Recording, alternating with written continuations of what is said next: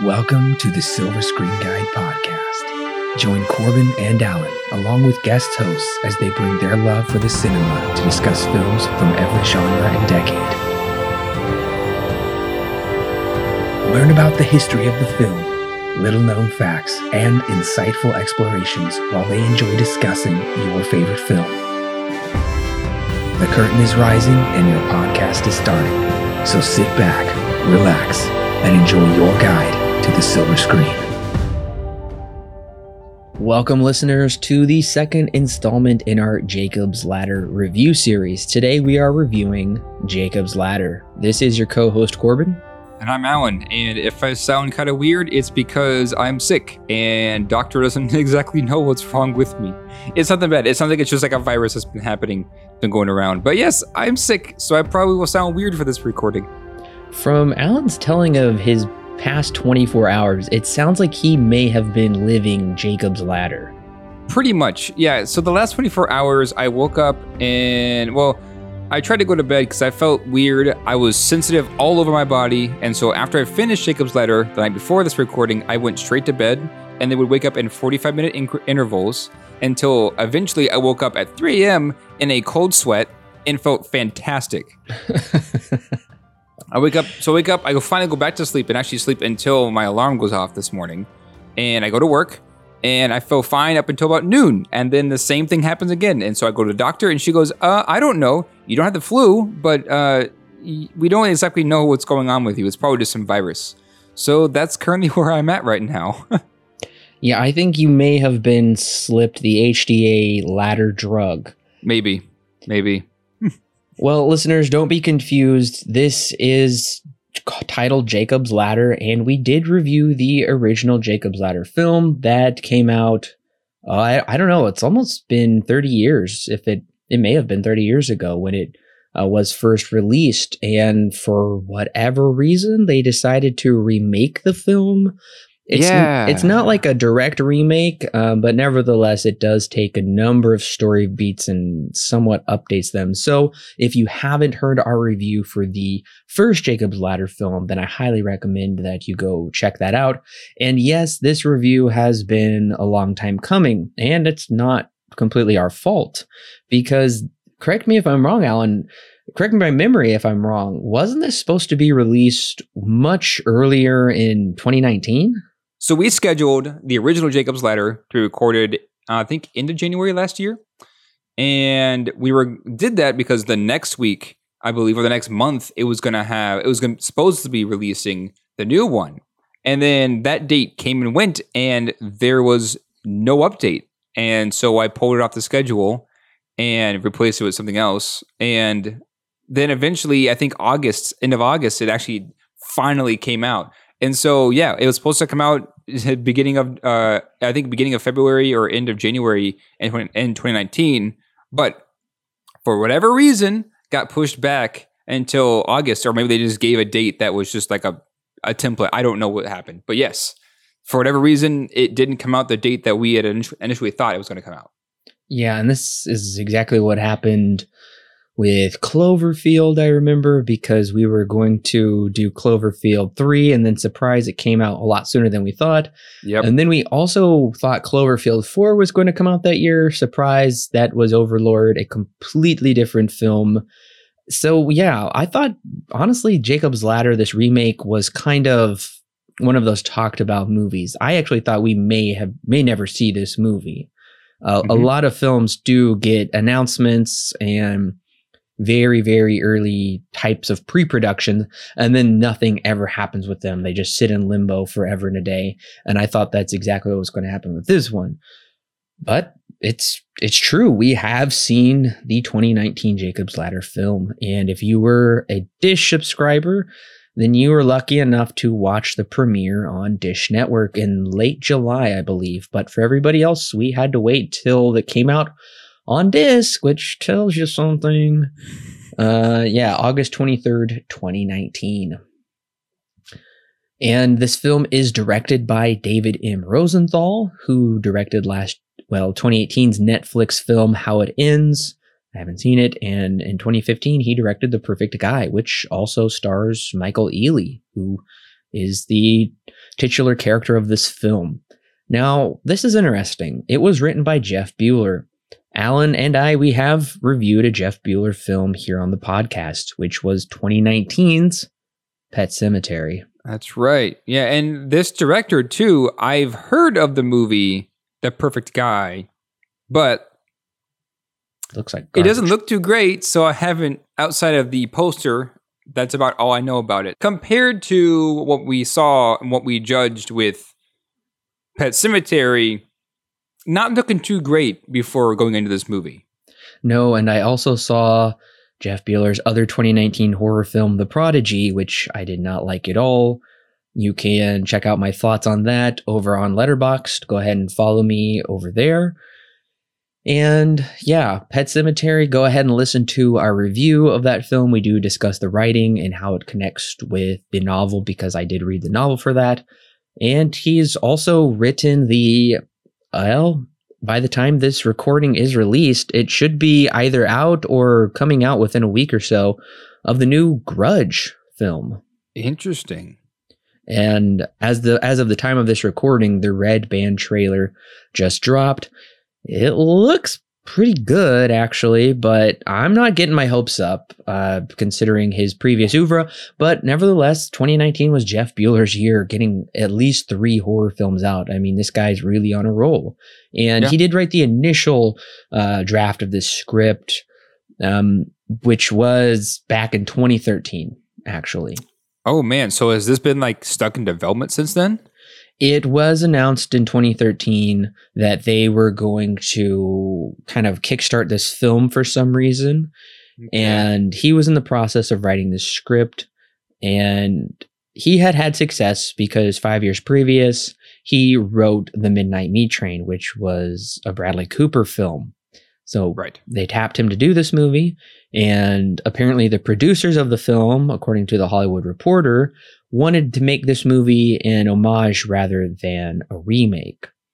So still in 2013, there was a director attached, James Foley, but he left the project. So in 2016, David Rosenthal came on board. 2016, that was 3 years since this film's release. Man.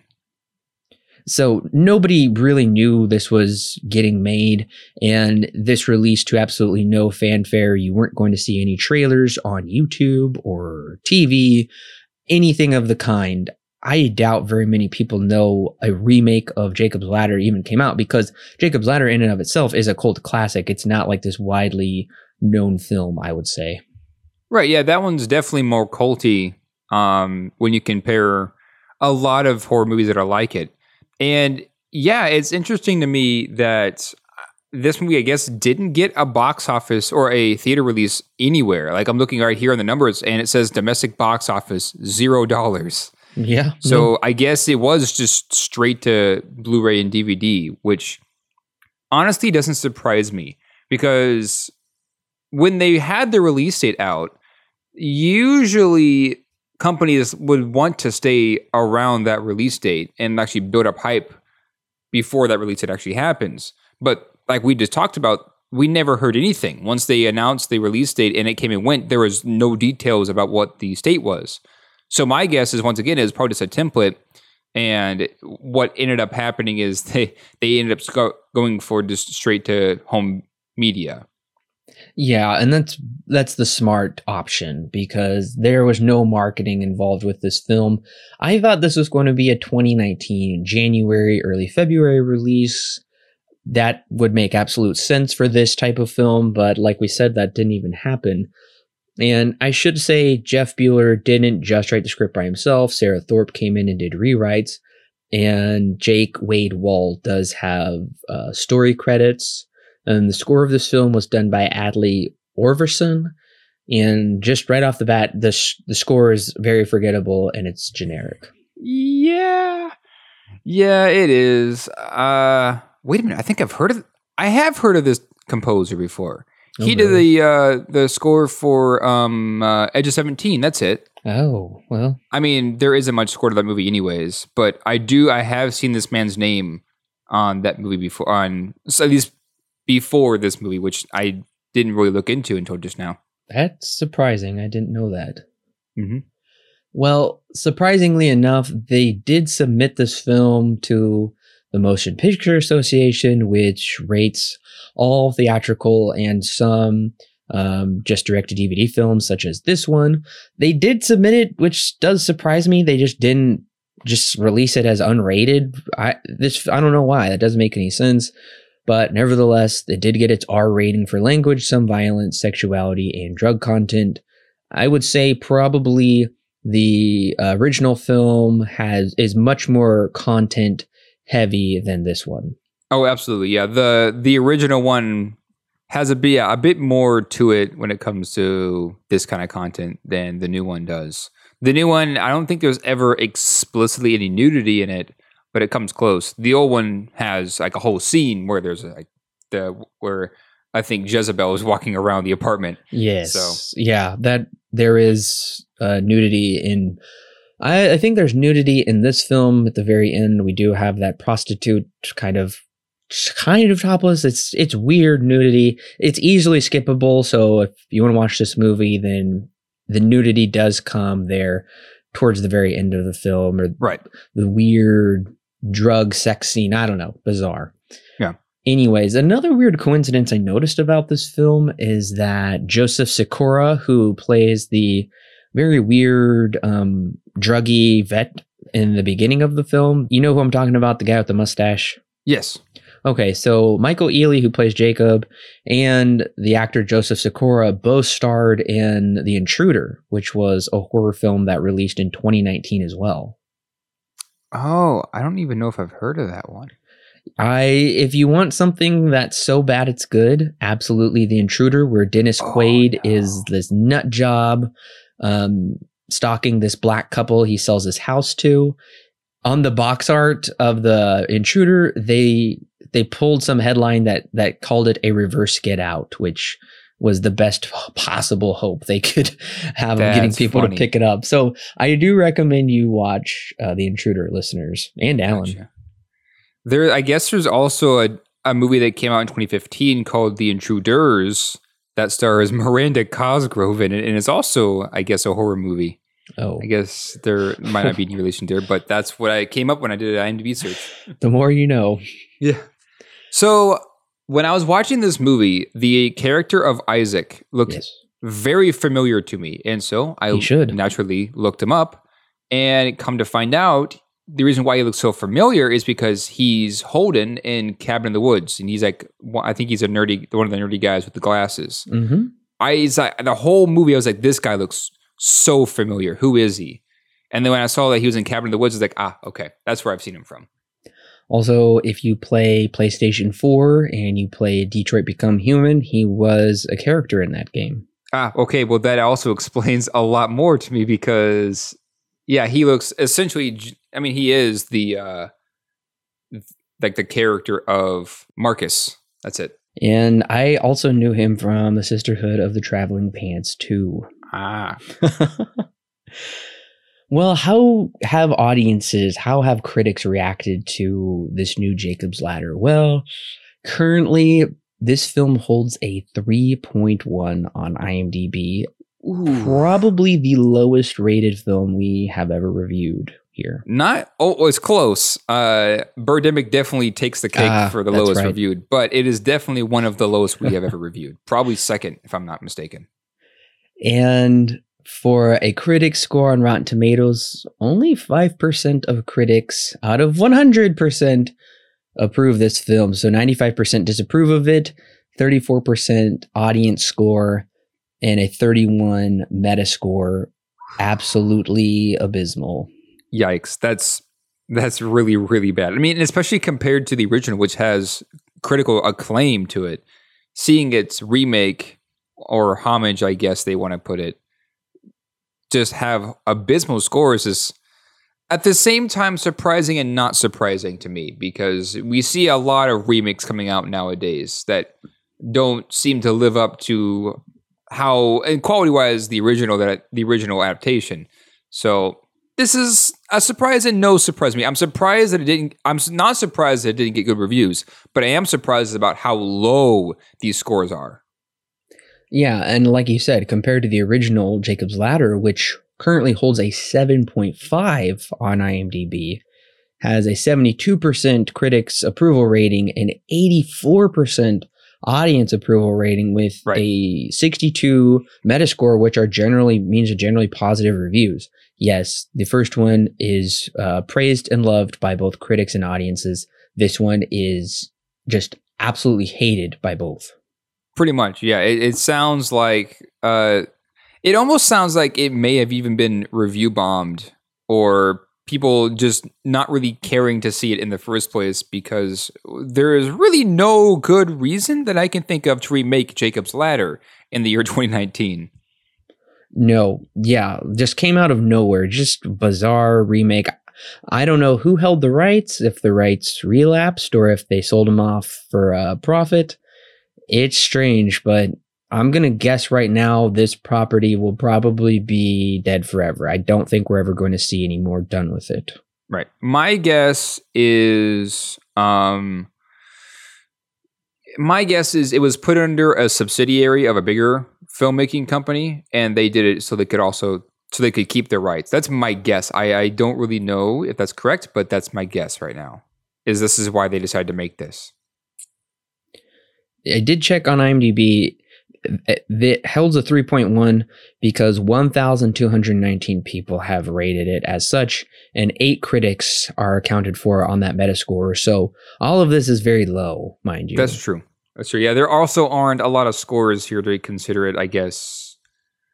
What I would consider to be a solid score, because with only about 1,200 reviews, and as you said, 8 critics rating it, it's also not a lot for me to consider to be, oh, this is definitive, this is a concrete score. This could wildly change at any moment with 100 or 110 given to the score. Who knows? Maybe this itself will become a cult classic in 20 years. Maybe. Who's to say? We don't know. But the question is, I don't know, did Alan and I like this film? Well, that's what we're about to talk about. So if you haven't seen the new Jacob's Ladder film and you don't want it spoiled for you, go ahead and click pause right now because we are about to talk spoilers. Go ahead and check out the film, come back and click play, and we'll be ready to talk about it. Jacob Singer, played by Michael Ealy, is recovering from the traumatic death of his brother Isaac, played by Jesse Williams, while they are both stationed in Afghanistan. One day outside the VA hospital where Jacob works, a disoriented vet named Paul Rudiger, played by Joseph Sikora, tells Jacob his brother is still alive. Paul takes Jacob to the subway where he says that vets had their own safe underground network, but they're being hunted by demonic forces. Jacob keeps seeing a demonic old lady, and while talking with Paul, she pushes him in front of the tracks. Except the police can't find any sign of Paul. Taking matters into his own hands, Jacob travels underground and does find Isaac alive. But first, not before fighting with hooded thug demons in his house, telling him to keep his mouth shut, and then seeing scary faces in the subway tunnels.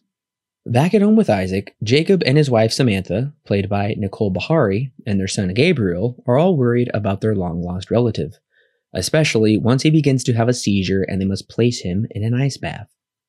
While all of this is going on, Jacob is trying to find the source of the drug HDA, also known as the Ladder. His friend Dr. Hoffman, played by Guy Burnett, says he'll help him investigate. The stranger visions Jacob keeps seeing are only getting worse, and to top it off, he's reliving events, such as the first time he met his wife, who was originally his brother's girlfriend, and their wedding day where his brother ranted about it publicly and punched his brother. Samantha now fears for Jacob, and Jacob fears his brother and wife are plotting against him.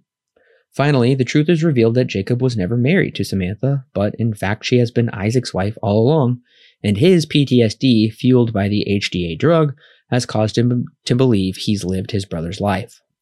The brothers confront Dr. Hoffman, who they find out has been the culprit behind the drug this whole time. When Isaac attempts to call the police, Hoffman pulls a gun, but Jacob jumps in front of the bullet and tackles Hoffman out of the building, which results in both of their deaths. Seemingly on his way to hell, Jacob is wheeled on a gurney by the demonic woman. That is, until she changes into a nurse of light, where Jacob ends up in the field where he has fond memories of him and his brother as children, as credits roll. So I do want to say this off the bat. while I think we have made it pretty clear that we're not extremely fond of this movie, I will say that the twist that this movie is more or less the story of a man's jealousy, becoming so jealous of his brother's life that once he takes this drug, he ultimately imagines this exact same situation, but with him in his brother's shoes. I like that idea where it's just this man's jealousy overtaking him, and he's imagining a life that he wishes was his, but because of whatever reason, he fails to actually live a life like that. I actually surprisingly likes that idea that the movie was going for, but I think the problem is it's the execution of that idea that I think really makes this movie fall flat. But that aside, I like this idea that this movie is built off of just complete jealousy from our main character, but isn't necessarily revealed to us until the very end, and then we find out that everything that we've seen is just built off of this character's desire. I agree. This is very much a almost 1950s-esque Hitchcockian plot that I think within like a Hitchcock type directorial hands, in removing the supernatural element from it, could have been a very well done film, a very intriguing plot. Because I agree, about halfway through the movie, I figured Jacob and his brother probably had switched lives. And I was actually hoping that would be the case, because I did like that for the twist. And I was glad that I was right. And I think they provide enough hints within the first act, and then even in the second act, things seem to become off kilter, that once that reveal does come, I am satisfied with it. But as Alan said, the way the film is executed, it has a lot of issues concerning that, and it really does fall flat in that way. Right. And I think that this idea could work if they still incorporated those supernatural elements, where it's just this man's desire to want to be what his brother is so badly that one of his ways of dealing with that is to take drugs, which, as the movie discusses, though the drug that they take, HTA, causes some pretty severe memory relapses. And so while we do have flashbacks of our main character in Afghanistan, which I feel is probably one of the things that really should have been brought in farther and explained or explored some more.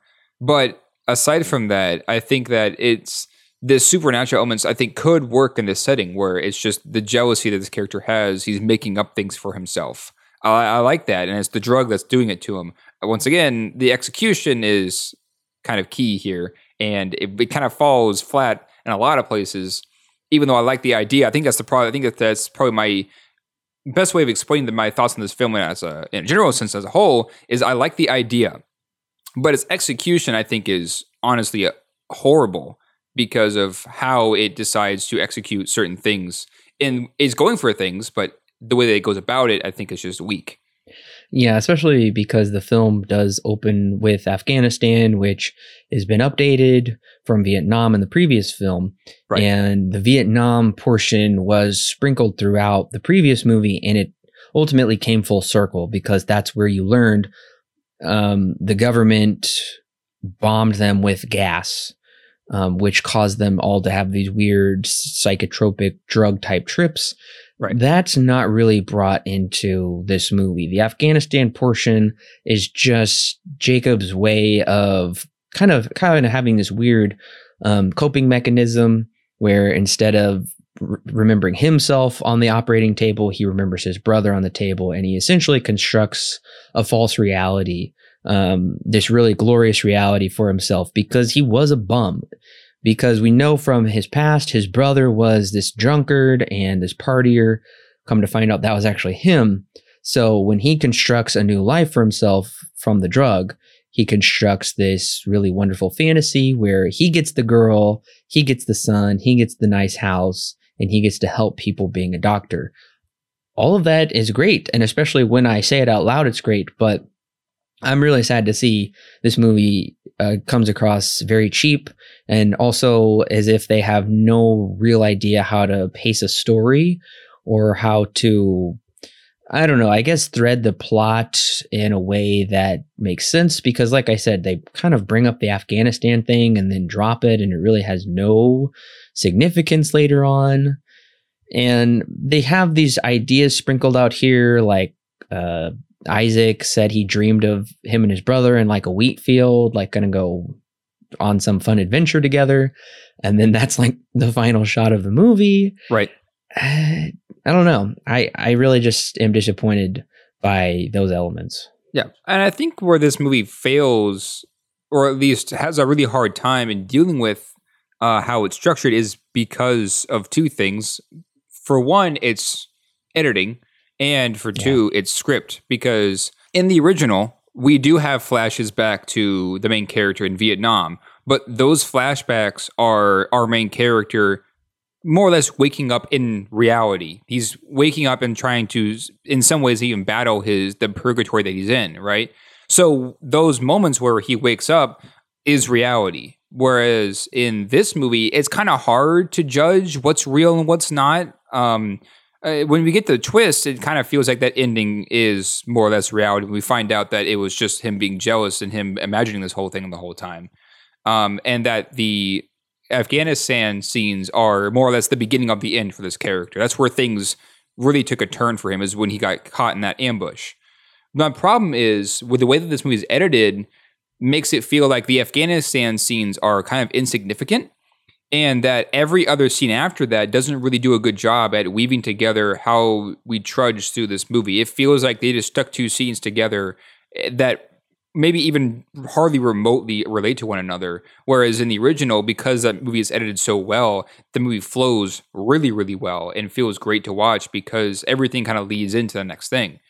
Whereas in this movie, and you kind of need that with a movie that's as abstract as Jacob's Ladder is.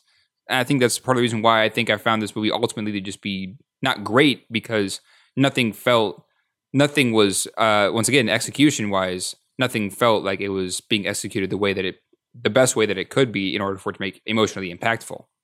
I thought it was an interesting choice that a lot of the major plot reveals of the original film, which we get from the transition between the second to the third act, those are mostly revealed straight up front within the first act of the movie, especially towards the end, talking about the drug and the ladder.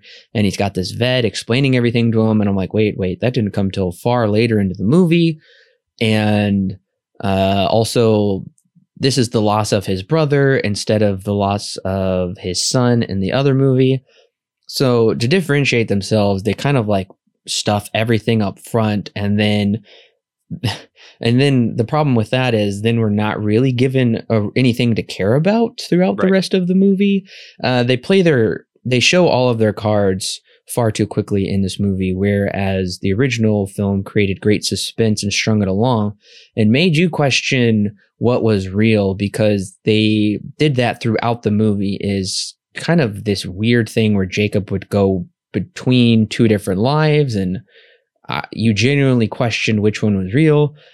This one, like I said, it really kind of misses the mark by showing the big twist or the prestige really close to the beginning.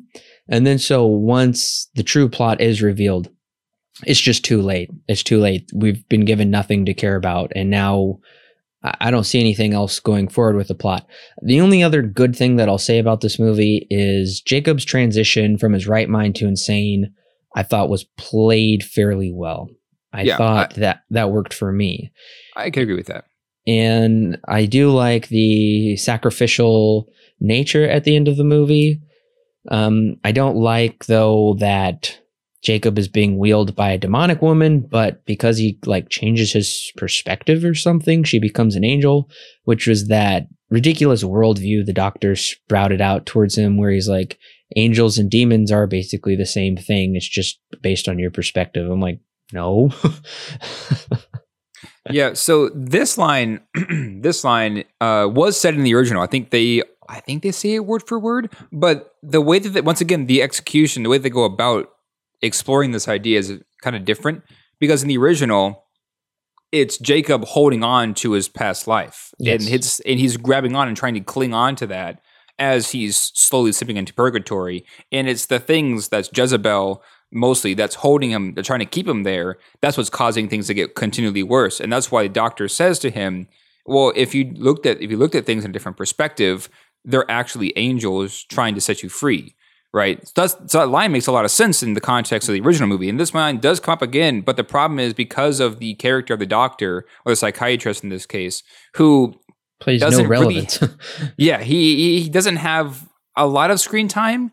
There isn't like that angelic presence that he brings on like he does in the original, or really, I think they've pretty much completely stripped that part out of it.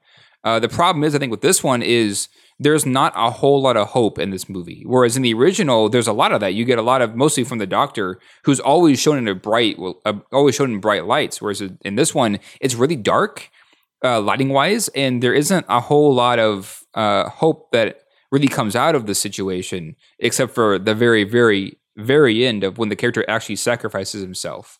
So what I think is interesting is how they take Jacob's Ladder, the original, and all of its ideas, but then kind of strip out all the subtlety and play it pretty much just explaining everything to its audience instead of, leaving a lot of it up for interpretation or a lot of it a bit more subtle. I wish that they would have done that, because that's, I think, what makes Jacob's Ladder, the original, so good is how much they don't explain.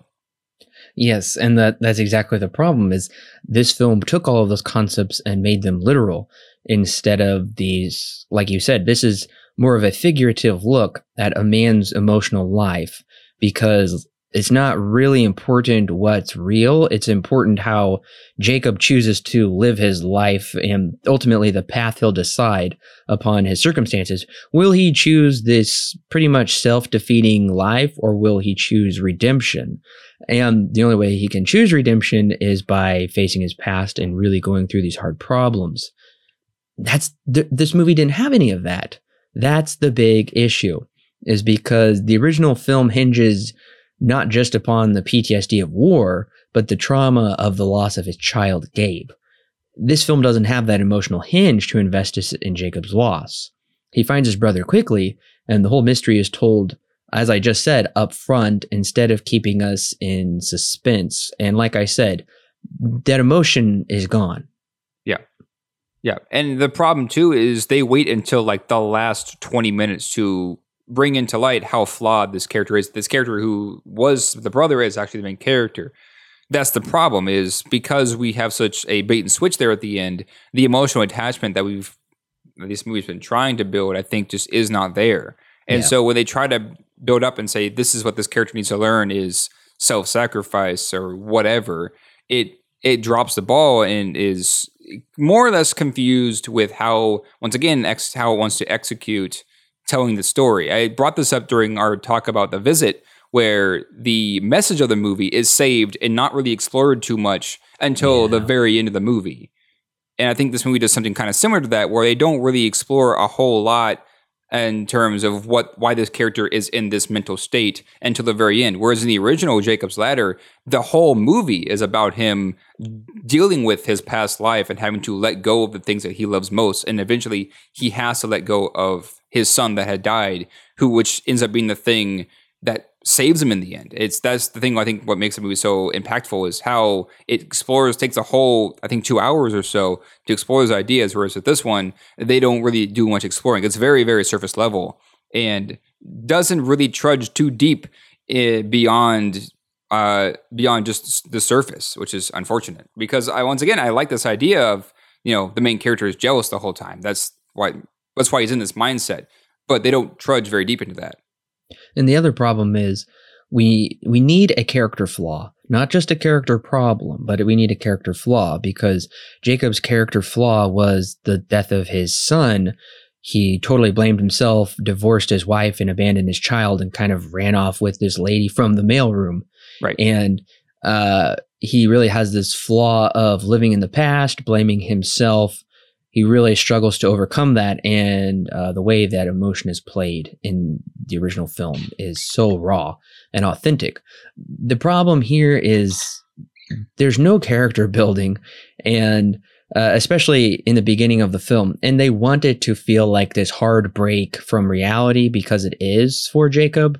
So it's supposed to feel almost like a dream where you just pass from one moment to the other and you're in a totally different situation. It's supposed to be jarring, but you still have to build character. You still have to give us some kind of character flaw, not just this problem that his brother died, for some reason, and he wasn't able to save him. And then, like I already mentioned, they get far too worried about the mystery and of trying to find his brother. His brother Isaac is still alive. So they give the character a problem to figure out, which he does very quickly. But then he's never given this character flaw for himself to overcome. It's basically just become this mystery of how can Jacob overcome this paranoia and figure out his past. Right. And even with the brother and the brothers' relationship, I feel is really, really weak, because we're told pretty early on that there was some event that happened between their lives that caused their relationship to break, right? We're not really told what exactly that event is until the very end of the movie, but there is this constant idea that's there where the relationship between the two of them, there's something that's broken between them, right?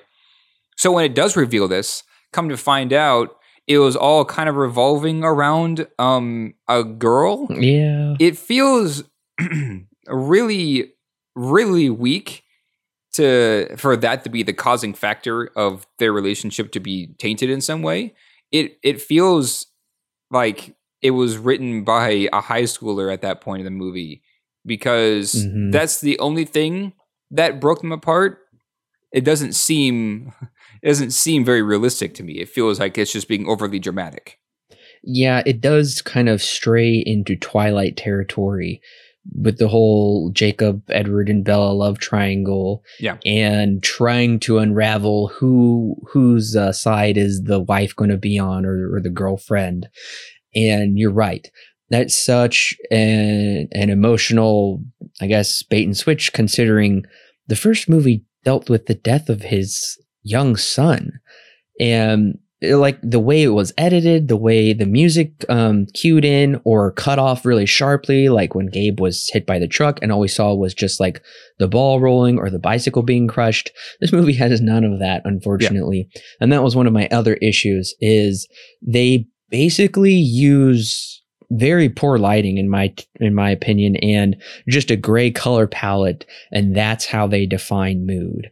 Not through storytelling, but through, they think just because of our gray color palette lighting, that's going to really kind of evoke that effect, and it doesn't. I found the movie honestly ugly to watch. Oh yeah, no, and even cinematography wise, there's nothing special that they do here either. This movie is very, very bland, not just from a lighting side, but also from a cinematography side. Because of the whole movie, the only thing that I remember is there's a scene when it's very early on, where main character comes home, Jacob comes home to a wife, and she puts down the baby, and he lays down on the couch, and she lays down on top of him. And as she leans forward to give him a kiss, the camera follows her in her angle and stays and keeps her straight up and down. Yeah. So when it pans over, they're almost perpendicular to the way that they were before. Mm-hmm. That's the only thing in this whole movie that sticks out to me when it comes to cinematography. And even then, I don't really care or really know what the significance is for that. So yeah, this movie, just from a visual standpoint, just looks bland. Well, not to mention they reused the same transition shot a few times. Am I correct? Are they in Chicago? Oh, I didn't look it up. Well, I thought they were in New York, honestly. I don't know. I don't remember what city they're in, but regardless, it's the same transition shot, because transition shots are usually sometimes necessary if a character is going from one circumstance to another. It would just be simply too jarring for the character to be in his home and then in the next shot, he's down by the riverbank. Many movies do it to great effect. But this one uses that same shot to show Jacob's going into the city now from out of the suburbs. It's the same shot, and that looks so cheap. And also, in terms of something being cheap, the CGI in this movie is really bad. Awful. Yeah.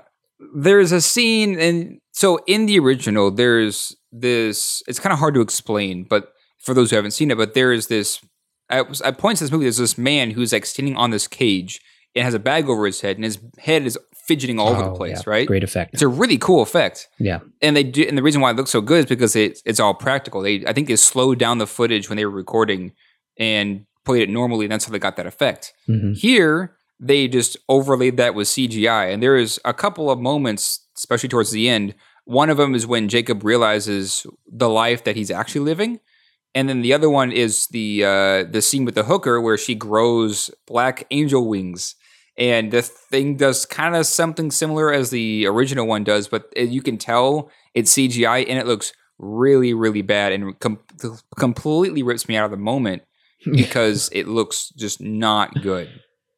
Well, my worst CGI moment for the movie was when Jacob follows this disoriented vet into a hospital room, and then he turns around and the vet is gone, and then he looks up on the ceiling and there's this horrible black fuzzy mass that looks like it was made in Microsoft Paint or something that like drops down from the ceiling and just kind of runs out. Yeah. I couldn't even believe what I was seeing, this black fuzzy mass up on the ceiling. I couldn't believe it. I'll only say the worst CGI that I've seen than this in 2019 was in Keanu Reeves' film Replicas, which of course came out in January, and that is early 2000s level stuff. Gotcha. Yeah.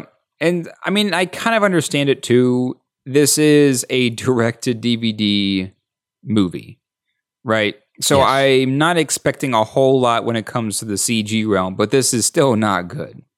Yeah, and it's never used for any purpose, it feels like, except we need a kind of a creepy looking thing to yell at Jacob. Yeah. They never harm him. They never try and coerce him into doing anything, I guess, except he runs after the old lady, which I found to be a weird choice. Just this old lady. I don't get it either. Yeah, in the original film, it was all practical, and those things looked bizarre. They had a really kind of unique, defining style to how they looked. This movie is just like, what did the last Insidious film do? Okay, let's try and copy that. Yeah, and I think that this movie could have worked better if they just nixed the CGI completely, because they try to do it to add supernatural elements to the movie, right? Once again, that fails because the CGI is not convincing at all. So I wonder if I would go as far as to say if they removed these scenes or just the CGI in general and kept things the way that they were, just no CGI, I feel like this movie would have been a little bit better than what we have here. Not by a lot, but I think it probably would have helped at least maintain us within the film and not taken us out of it. But I don't know. Who knows? Yeah. The one other thing that I did really like, and this kind of plays towards what I've already said about the end of the film, is how his family deals with him when Jacob finds out that he's actually the one on drugs and he's actually the one that's crazy, and his brother is running through the house after him, and he says, you're still our family. We still love you. We're going to help you. And it's just kind of this brother frantically chasing after him. You know, it kind of feels like a reverse Cain and Abel, where Isaac is more than willing to like be his brother's keeper or help him out, and instead of abandon him to this lifestyle. And I did think it was an interesting twist, I guess, that Dr. Hoffman was bad all along. I gotta say, I saw it coming. That seemed pretty obvious. But when you did learn that Hoffman was trying to help vets, but it was actually killing them, which is actually the beginning of the film, not Afghanistan, where we see this guy being choked by this demon or whatever. Yeah. It seems like the supernatural element may not be real because of the drug. I don't know. That's not the point I'm trying to make. What I'm saying is, at that point, I was actually invested in the movie. Once Jacob becomes crazy, from there on out, I'm pretty invested, except for that kind of weak ending. Yeah, and when this movie first began, I was like, well, this isn't as bad as a 3.1 IMDb. And as the movie went along, and I just saw how much I just didn't care. Yeah. I was like, okay, I think I understand why this movie's score is as low as it is. Because Jacob's Ladder, once again, does a really good job with subtlety. The original one does. This one is the complete opposite to me. It doesn't really keep a lot of things subtle to its audience. And the mystery isn't really engaging for me. So I don't know. My guess, once again, like I said at the beginning, maybe they just did it to renew a lease or keep the title of Jacob's Ladder. I don't really know why this was made. I don't really have much of an answer for that because it doesn't feel like there's really any significance for it to come out in 2019. Well, are we ready for scores then? I suppose so. Yeah, I'm ready. Well then, Alan, what is your rating and recommendation for Jacob's Ladder? When I first began Jacob's Ladder in 2019, I didn't really know what to expect. I had seen the scores, or at least I saw the IMDb score and the Metacritic score, which are both very low, as we discussed. And I was like, oh, great. So this is going to be one of those movies. And when it began, I was like, okay, this isn't nearly as bad as I thought it was going to be for about the first 10 minutes or so. And then it got to a point well into the second act where I'm just like, there's not much here. There's very little meat in this movie. And the more I tried to pay attention and more that I tried to become engaged with it, the more I found myself to ultimately not care at the end.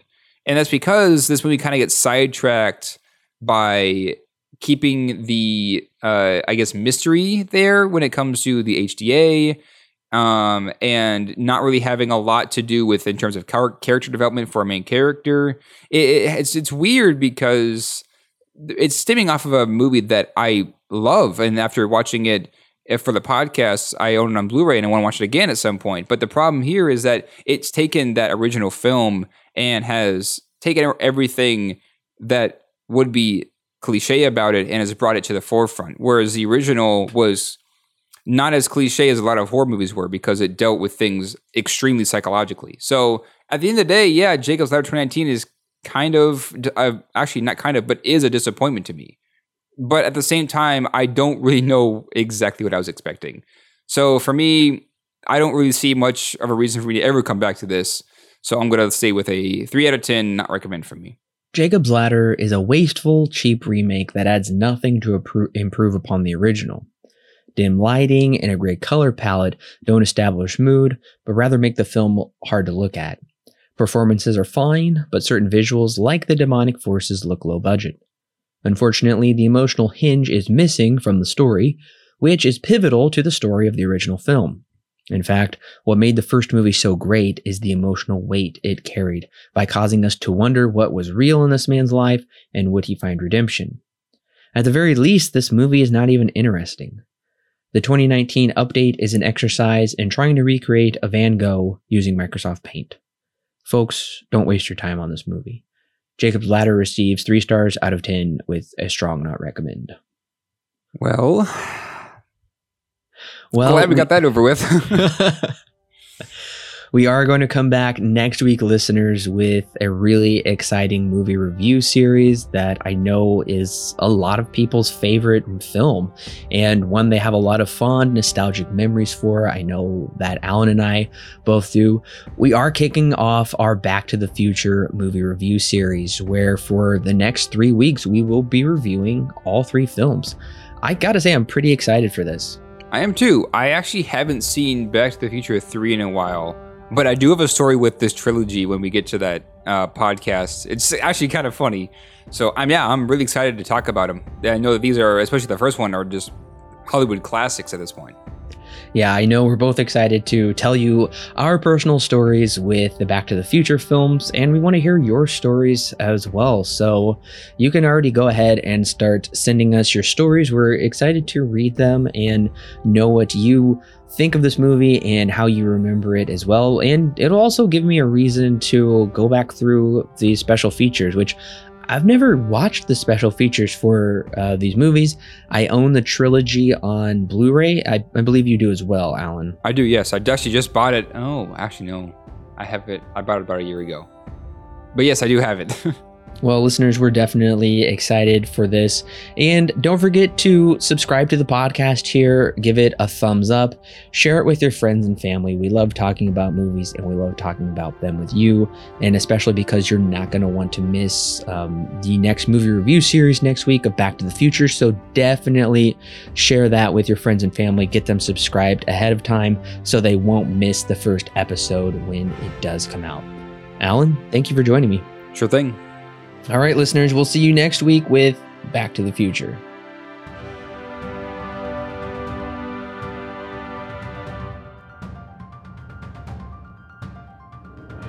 Hey listeners, it's Corbin. Don't forget to check out the exciting links in the description below that will connect you with more great movie reviews for your listening pleasure, and our YouTube, Facebook, and Twitter page, and of course our official website where you can read great articles and sign up for our free weekly newsletter. Also, if you want exclusive bonus content such as extra movie reviews, movie commentaries, and our thoughts on the latest movie news and trailers, plus more, then check out our Patreon page. It's a great way to help keep this show free, and it gives you great content that's yours to keep. All of that and more is found in the description below. Don't forget to subscribe whether you're on YouTube, Apple, Google, or Stitcher, or your favorite podcast service. And while you're at it, please leave us a 5-star review so other movie lovers can more easily find our podcast. We love talking about movies, and we love talking about them with you. So don't forget to share with your friends and family, and we'll see you next week, listeners.